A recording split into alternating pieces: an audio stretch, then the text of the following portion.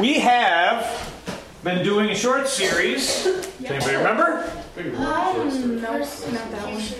Persecution of the church. And do you remember, tell me some of the places or people we've learned about. The Wormbrands. The Wormbrands. And do you know where they were? The Wormbrand town. They were in the Netherlands. They were in the USSR before it was split out to become Russia. Okay, so really it was when it was under Soviet control. Okay? And? Canada, okay? We talked a little about Canada, and we've seen that there are pastors right now that are struggling, okay? Even in the last couple of years that have been struggling, and even people that are put on house arrest or awaiting trial for really standing up and preaching the gospel, okay? Iraq. No, Iran, yes. To Iran. Yes. Okay? And Iran was originally what? It was Persia, okay? So essentially, it's as close to the borders of Persia as still exists. It was the heart of Persia, okay? Persia, at times, as we looked, was a much larger empire, I will call it, and it went way over. But it sort of shrunk over time, but they still are under a great deal of Muslim control, and Christians just are not allowed. Okay, it is law that you will be a Muslim, and that's the end of it. Okay, so there are places in the world where it is the government that says it is completely illegal, and then there are places where it's not illegal, but we find that there are people or sometimes governments that push. Who else? Nigeria, right? Nigeria was another place, so we went into the continent of Africa. And by the way, there are many, when I say in Africa, Africa has many countries. It is a huge continent, okay? And there are problems in many of them. Not all of them, but there are problems in many of them. Okay? What else? Korea. Okay, we looked at North Korea, okay? And that is under communist rule today. Illegal. China. Another place, okay? China. Also, in a very similar boat, it is not legal to have Christian services, okay? They will go after you. And I think it was North Korea that was to the third generation. They would punish you if they found out you were a Christian. Punish you to the third generation after your family and your children's children. They're going to go after and make sure that you can't get work, that you, if you are living still, they're going to make it tough for you to do things. Anything else? Corrie ten Boom. Okay, so really we picked a couple of historical people because their stories were just incredible. And Corrie ten Boom, when was she alive? World War II. Okay. So the 1940s is when she was in persecution for being Christian, and she hid Jewish people, right? And she was taken to a concentration camp, Ravensbrück, right? Ravensbrück concentration camp. Her father was killed. Her sister was killed. And she was released. Did you get into why she was released? I don't think so. So here's the thing. This is the amazing thing, right? She went into living in these concentration camps where she did hard labor every day. They were freezing. They had just barely enough food to keep themselves alive. The guards were constantly after them. Their concentration camp, their barracks were full of lice. Okay? And that actually kept the guards out. And she said this is a blessing, was having this lice. Right? In the end, after her, many people died, and after she had lived there for quite some time, they called her number one day, her prisoner number. It was a mistake. Somebody had transposed two numbers and she got released because we'll say it was prisoner 102, 10201, and that was supposed to be released, and they wrote down 102, 10210, and she was taken out. Now, and then the next day, or the next week, everyone was killed. Yep. So she was released, and you can say, well, that was a human mistake. There are no mistakes from God to put you where you're supposed to be. And because she was released, God had more work for her to do, right? That's why she was released. She went out, she did interviews, she talked to people, she forgave the man who killed her sister, one of the things, up on a stage as he came. So there have been people that have gone through very, very difficult times, and we kind of just done really in the last 100 years, we've looked at different countries, almost all the continents, okay, we've touched on. There are things in many, many countries throughout the world. In fact, most countries have some sort of persecution going on, whether it's government that is running it, or government that condones it and says it's okay to do, or government that just turns their back on it and just lets it happen, or whether it's not legal for it to happen, but people do it anyways. Okay? It happens in many, many places. Now, today, I want to look at one more person. Her name is Leanna.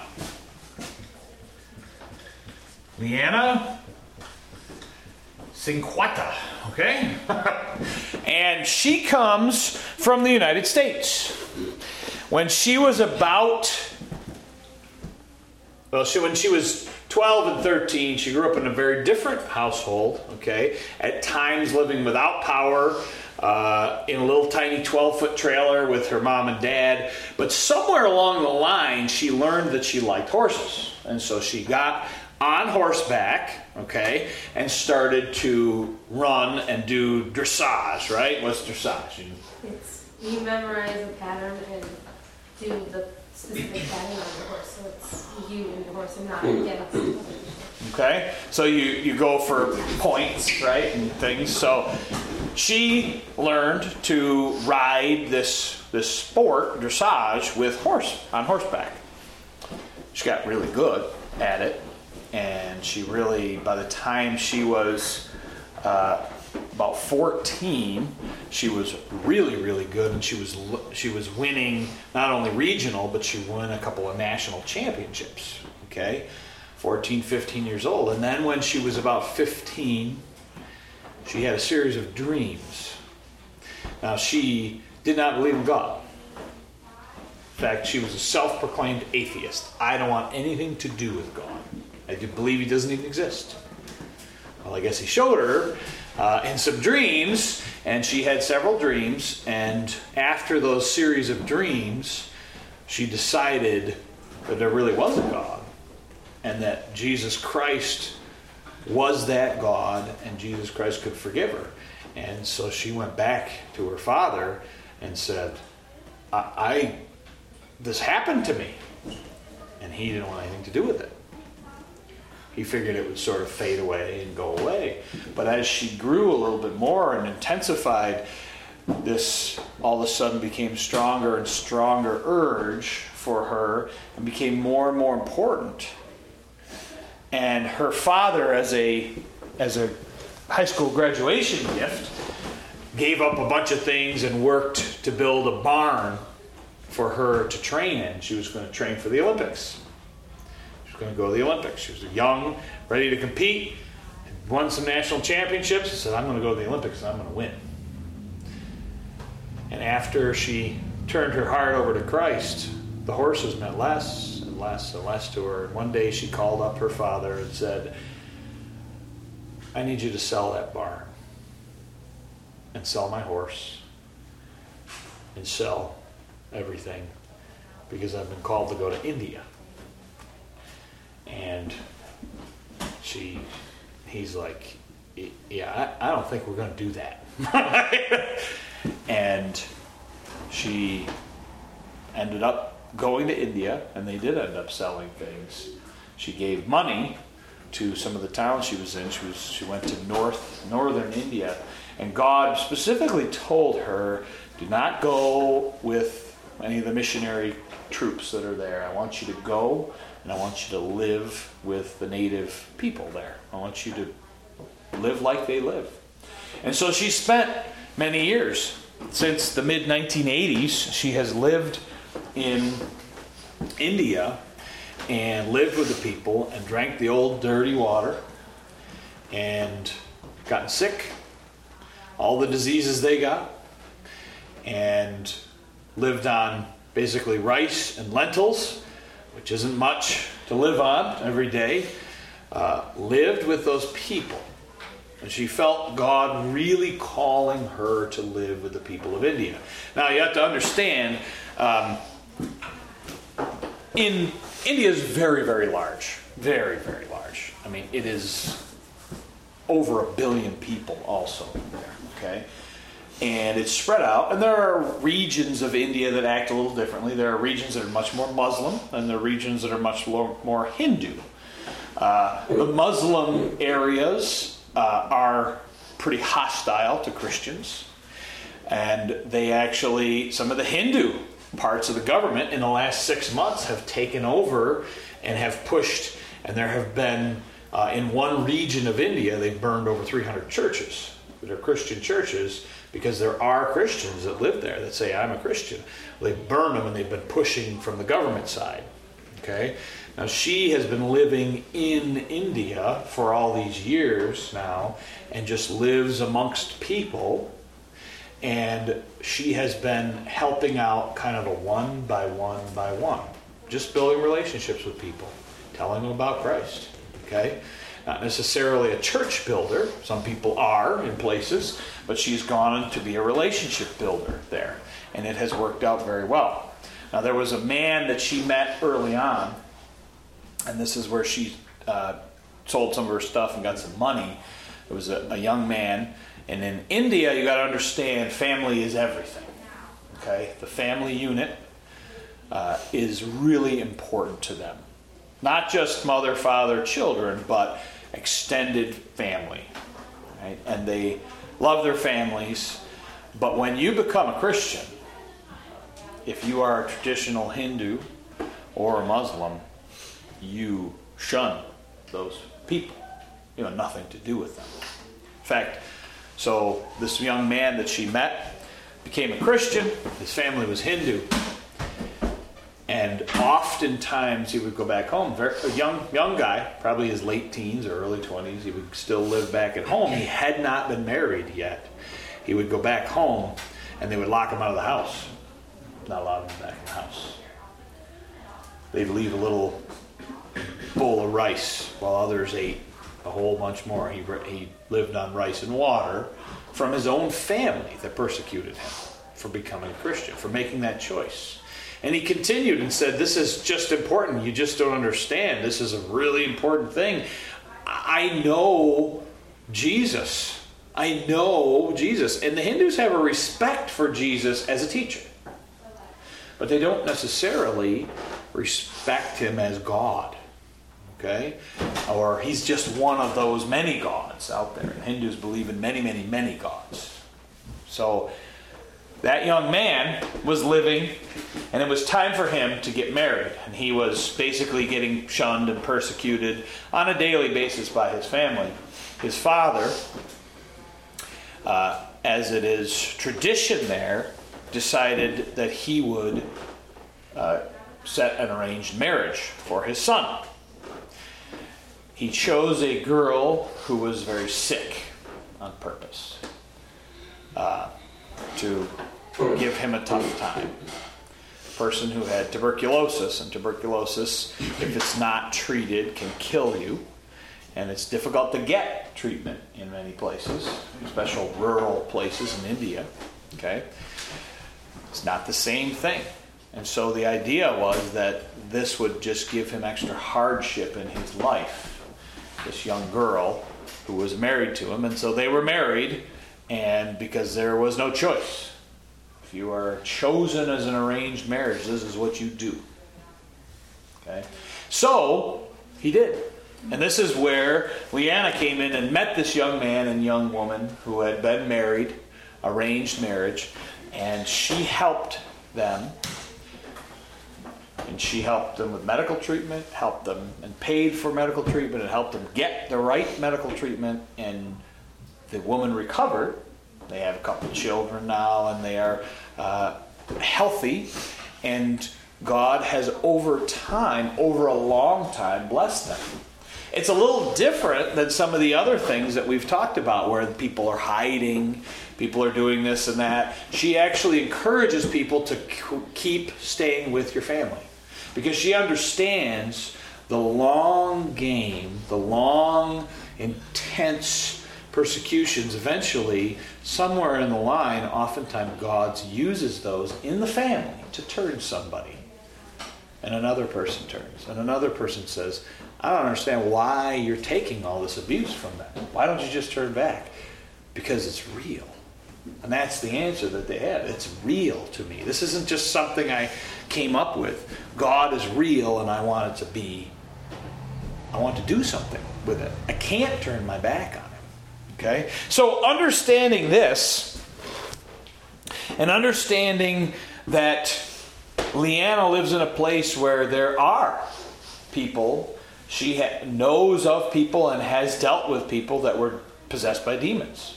Okay? And we don't hear that so much here in this country, although I'm not saying it doesn't exist. And it may exist more than we even think. But we don't hear it. But if you go to a place in India and you say, well, is there anybody that's kind of possessed by a demonic spirit or something evil, they know right who it is. And she has gone and been a part of helping get rid of those evil spirits from those people.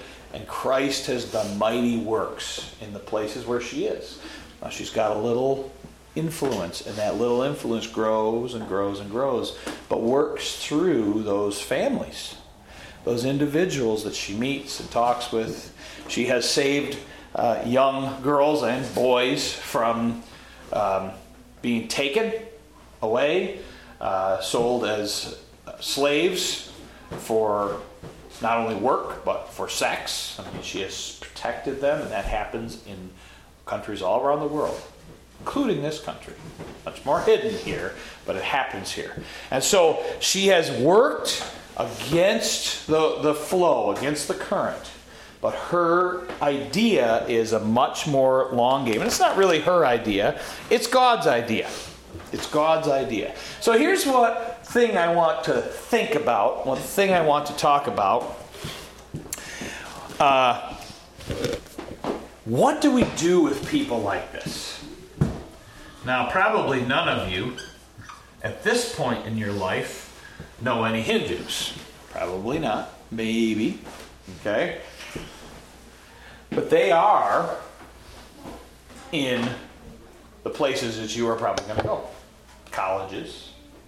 You will come up and meet people in colleges and places like that that might be Hindu, that might be Islamic, okay? Or just plain people that don't want anything to do with God. You'll probably meet a lot of those, okay? In our country, we have very similar things. We have people who have said, I don't want anything to do with God, and I am going to pick on you or persecute you or treat you differently because of that. But Leanna's approach, which is God's approach, is this.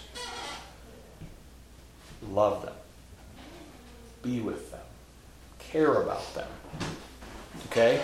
And if you ever get an opportunity and you find one of those people in a very difficult situation, one of those people who are against God, but they come into a difficult situation, whether someone dies in their life or they have a great loss, like a fire or a flood or something like that, and they're in a tough time, something happened with their children, you can always offer to pray for them. And very rarely will people turn that down. When they are really in a hurting situation, I've had an opportunity to do that many times with people who I would never talk with God about directly, but at that moment of hardship, I can say, I can pray for you if you want me to. I've never had anybody say, no, I don't want you to. Those seeds matter. And that's exactly what Leanna says when she is in India. She says, if you ever see one person and they're in that struggle and you can do something for them, just offer to pray for them. And it touches the hearts of people. This is the thing. We've looked across all the continents. We've looked across countries around the world in the past, very much in the present now also. The need for humankind is God. Everyone needs God in their heart. And I don't care who it is, many of them know, or have known at times in the past, and maybe ignoring it, that they have a need. They may not know what it is, and they may definitely believe it's not God. But there is something in their heart that gnaws at them, that they are just not satisfied. All right? God made humans that way. I don't care what color you are, what country you come from, anything like that. God made us in such a way that we are made to commune with God, to talk with Him closely, to be close, and to have a relationship with Him. We are made that way. So when we ignore God in our lives, it becomes an agitation a lot of times. Sometimes that comes out in anger. Sometimes it comes out in loneliness. Sometimes it comes out in retribution against others. Like Saul, right? He came after people because God was gnawing in his heart. And Saul said, or Paul, but said, I'm going to go and persecute these Christians. And that may be the very person that God is gnawing in his heart. And when Jesus took him down and blinded him in the road, he said, who are you, Lord? And he says, I'm Jesus, the one you're persecuting. And it's hard for you to do this, isn't it? It's hard for you to kick against. I've been talking to you. And you've been kicking back and kicking back. It is human nature to be stubborn. It's human nature to fight back. It's human nature to not listen. We all have those moments, sometimes more than others, right? Where we don't want to listen. But the idea is this: if you approach people in a kind way, if you approach them not with a great big Bible and I'm going to come over and I'm going to whack some sense into you, not that way, right? But I'm going to approach you in a way that I just live the way that God told me to live, then more and more credence comes on you as people watch you and say, you don't seem to be pushy and you don't seem to have issues like this and you're just a normal person, except there's something a little different with you. You're not shaken by other things. What is it that makes you that way? I have had many people that I've worked with over the years, some very close to me and some further away, that have lost people. People died, mothers, fathers, children. And I've gone to funerals. And not a lot of people are very comfortable going to a funeral. And I'm not saying like I love to go to funerals, but I'm okay. Because I understand that God is in control of all of those things, even my death. Most people don't want to do anything. Don't talk about it. This is nothing we're going to talk about. We're just going to ignore it. But when it's facing right in front of you, and I can go and sit, and I can sing at a funeral, and I can talk at a funeral, and I can just be there. Sometimes just being there matters a lot to people. I've had those be opportunities where they come back to me and say, They open up on other things. They see that I was there. They see that I was available, or that I talked. to them at that moment, and time over time, I'll pray for you. Or if you ever want to talk, I'm there. Those times and those opportunities come. So what does Jesus say? And this is what I want to get into as we look in the book of John.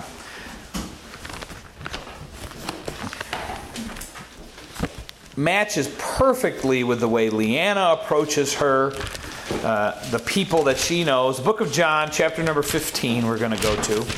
It matches perfectly with Leanna's approach to be with these people, to live life next to them, but something very different. And Jesus, in John 15, we're coming in the middle of the Last Supper. Jesus is here, and Jesus is saying, here's what I want you to do. He knows he has hours left to live. He knows he will never get to have this conversation directly, physically, with his disciples in this type of setting ever again. Now, he also knows he's going to raise from the dead, but he knows in the next day he'll be crucified, he'll die, and his disciples are going to struggle greatly with that. Right? The loss of the one whom they love. So this is some of the words he says to them. He says, as you go out, do this. And he has so many good things. But John chapter 15, verse 16, 17, and 18, please. This is spoken to his disciples, but again, it is an interesting thing that is applicable to us as well. Ye have not chosen me, but I have chosen you, and ordained you, that you should go and bring forth fruit, and that your fruit should remain, and whatsoever ye shall ask of the Father in my name, he may give it to you. These things I command you, that ye love one another. If the world hate you, you know that it hated me before it hated you. Okay, so what does he first tell them to do? Actually, two things. That first verse, what does he say?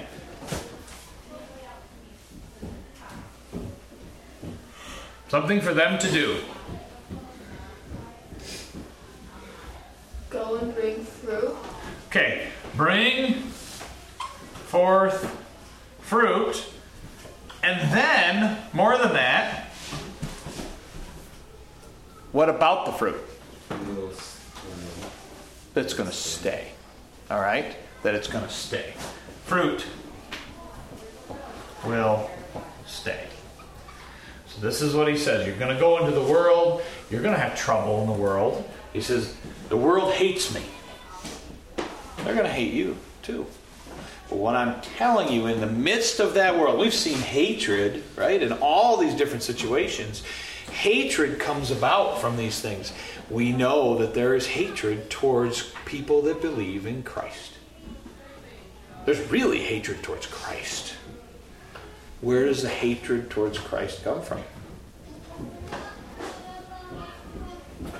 Right from Satan, right? Right from Satan. And people have latched right onto that because he hates God so much. But hatred comes from Christ. And he says, I want you to bring forth fruit. What's the fruit? Well, we know the fruit of the Spirit, right? Say them. Love, joy, peace, patience, goodness, kindness, gentleness, faithfulness, and self-control. Okay, right? So the fruits of the Spirit, those are good things you must have. If the Spirit's in you, they come out of you. Little bits at a time, right? You work on them, they become important. But here is more than just having fruit. He says, your fruit has to stay. This means season after season. Now you grow a great, nice peach on the tree, right? And that peach, you watch it, you wait, and it's going to be perfect. And it's good to pick for how long? Perfect for a few days, maybe a week, and then it gets soft and mushy, and you need more fruit. So the idea is this. It is not just that you have those things, but that they remain. That those things are constant in your life. And it's not just I was nice once. No. It's a daily battle in the midst of those who hate you. You are to show love. You are to show kindness, goodness, faithfulness, gentleness, self-control. Self-control when they come at you. Kindness when they come at you. This is how we treat people, because this is how God treats me. And you can do what you want to me, but I need to act this way. And with those things, acting in love towards them. Just like that man who was married to the sick girl, he continued to go back to his family. And over time, the influence became stronger and stronger. Even though he was the one they persecuted, right? His influence grew back over time. So it's important that you have fruit and that you're in for the long game. Building long relationships with people matter.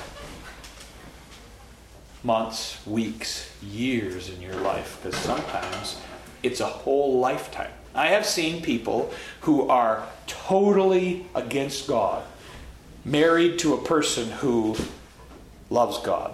And somewhere after they got married, the one found Christ and accepted Christ, and the other one said, no way.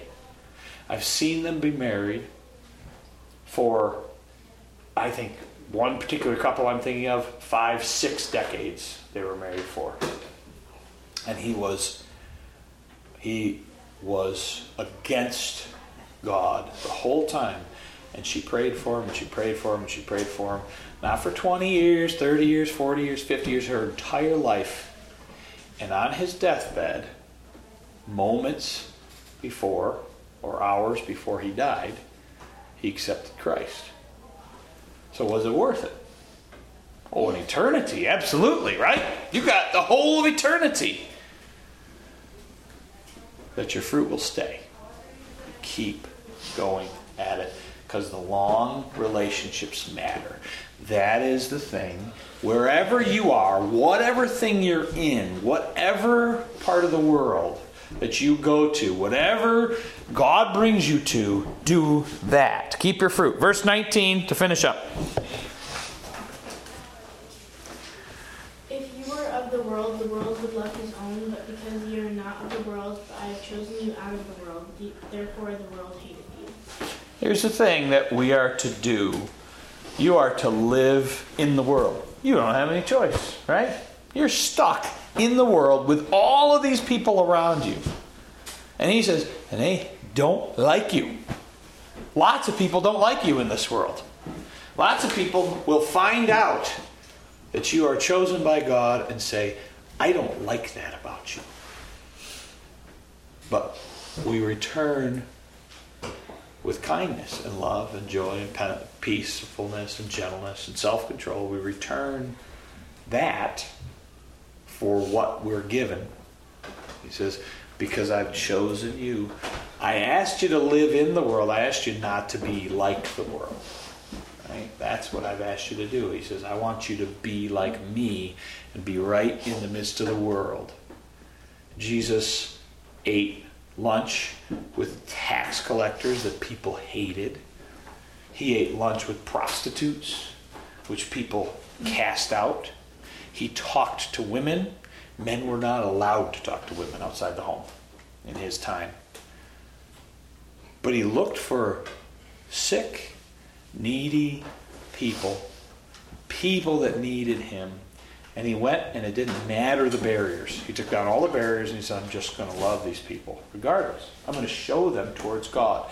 And that is what really matters. That's what we're called to do. That's why we're going to talk about all of these people, right? We're going to talk about all of these opportunities that people have. But God's plan for us, wherever you end up, if you end up in India, or you end up in China, or you end up wherever, is to stand for Christ. Live in such a way that your fruit tells your story. Right? Paul says, now abideth these three things, love, right? Hope, right? Charity. He says faith, hope, and love are these three things that stick around forever, and nobody's ever going to outlaw that you love somebody. And he says you can live in the midst of one of these countries, one of these places, a tough thing, Corrie ten Boom, in the middle of being persecuted, in the middle of a concentration camp, can still love. He says, and that's what I've done, is I've placed you places on purpose to get to people wherever you are. You have the opportunity with your relationships, wherever you are, the classes you're in, the families you're in, the places you go, the things you do in your lifetime. The long game matters. Be in the world, but do not be of the world. Be of Christ. That is the goal behind all this, is to help us understand we are not in this alone. People have done it for a long time, and people around the world live in hard times where they're persecuted for what they believe. Do not give up. Keep sticking to it. And keep loving and bringing your fruit. Help it to stay. Help it to remain. Thank you very much.